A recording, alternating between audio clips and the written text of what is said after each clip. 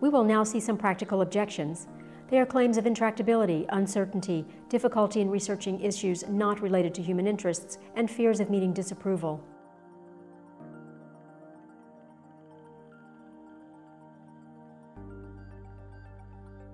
One objection is that improving the well-being of animals living in the wild is ultimately futile, because the huge amount of suffering and death they face would ultimately render our efforts unsuccessful. One response to this objection is that it is missing the point. We might not be able to stop all harms animals suffer, but that doesn't mean we should not try to stop some of them. We should try our best to reach the best possible outcome, all things considered. From the perspective of the animals we can help, we will be making a crucial difference. Another, more radical version of this objection would be that it is impossible to make any difference at all. That is, impossible to reduce the harms animals suffer in any way. But we can see that this claim is just wrong, just as we have seen how it is possible to help animals in the wild, and that this has been done for a long time already. Another claim is that by helping some animals, we could be harming others, so we'll never know if we are actually having a positive impact. This is a different claim, that the issue is too uncertain for us to know how to act. We'll look at this objection next.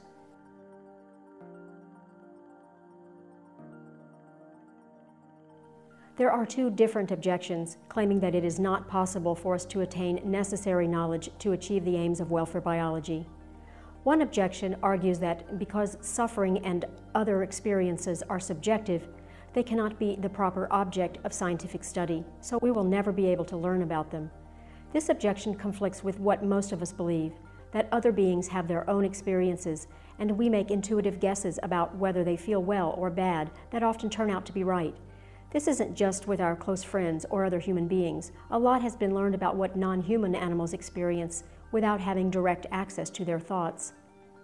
For decades, the science of animal welfare has been examining the well-being of animals using established indicators that are applied rigorously. Moreover, not having direct access to what you are studying does not invalidate the possibility of carrying out a scientific assessment of it. One example of this is research in natural history. We can't have direct access to how life was millions of years ago. Another objection is that the complexity of ecosystems means that research into the factors that affect wild animal well-being would inevitably be incomplete. As a result, welfare biology would not succeed in making sound assessments of the ways to alleviate wild animal suffering. It's correct that complexity does entail that our actions will have many ramifications, some of which we won't be able to foresee.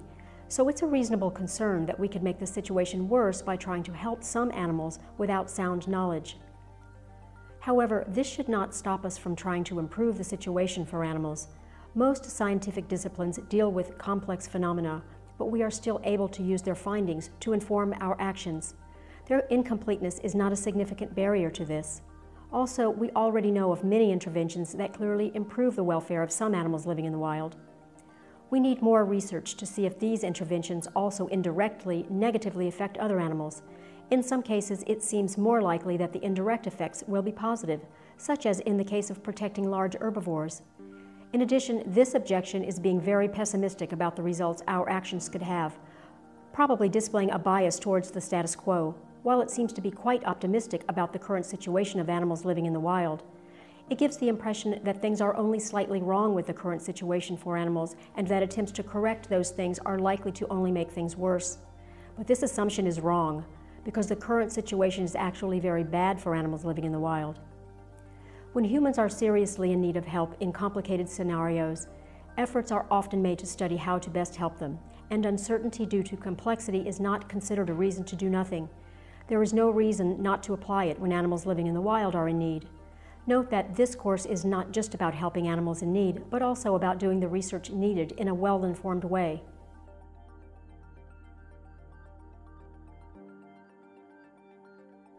There is a claim that only human interests can be promoted in research.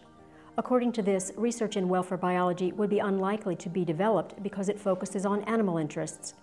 First, the claim is rendered false by the fact that work in conservation biology is respectable today in academia, even when motivated only by preservationist concerns about the continued existence of certain species or populations, regardless of their impact on humans. If this is the case with conservationist purposes, it could also happen for the study of animals' well-being. Note also that in the case of animals, there is the precedent of animal welfare science. There is no reason why it should apply to some animals, those used by humans, but not others, those outside of direct human control. It could be argued that research on the conservation of species or ecosystems, about the welfare of animals used by humans, or about the ways to help animals in the wild, like vaccination, all have anthropocentric motivations. It is true that these different types of research are all partly carried out for anthropocentric reasons, but there is also a concern among the general public about the well-being of animals. There is a relative lack of concern for wild animals, but this is due partly to a lack of familiarity with wild animal suffering.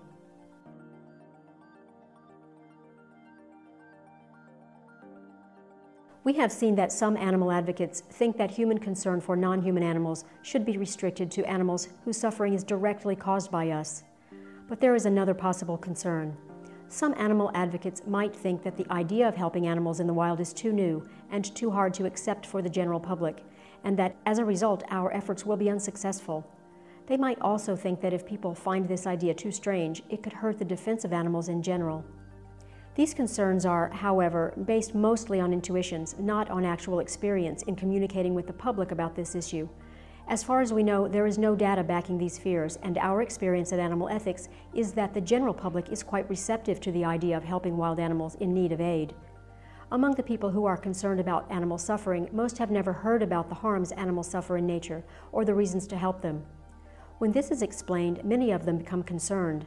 As a result, there are now many more people who agree with helping wild animals than there were just a few years ago. This shows it's possible to change people's minds about this. Of course, for this to happen, we have to communicate effectively with the general public about this issue.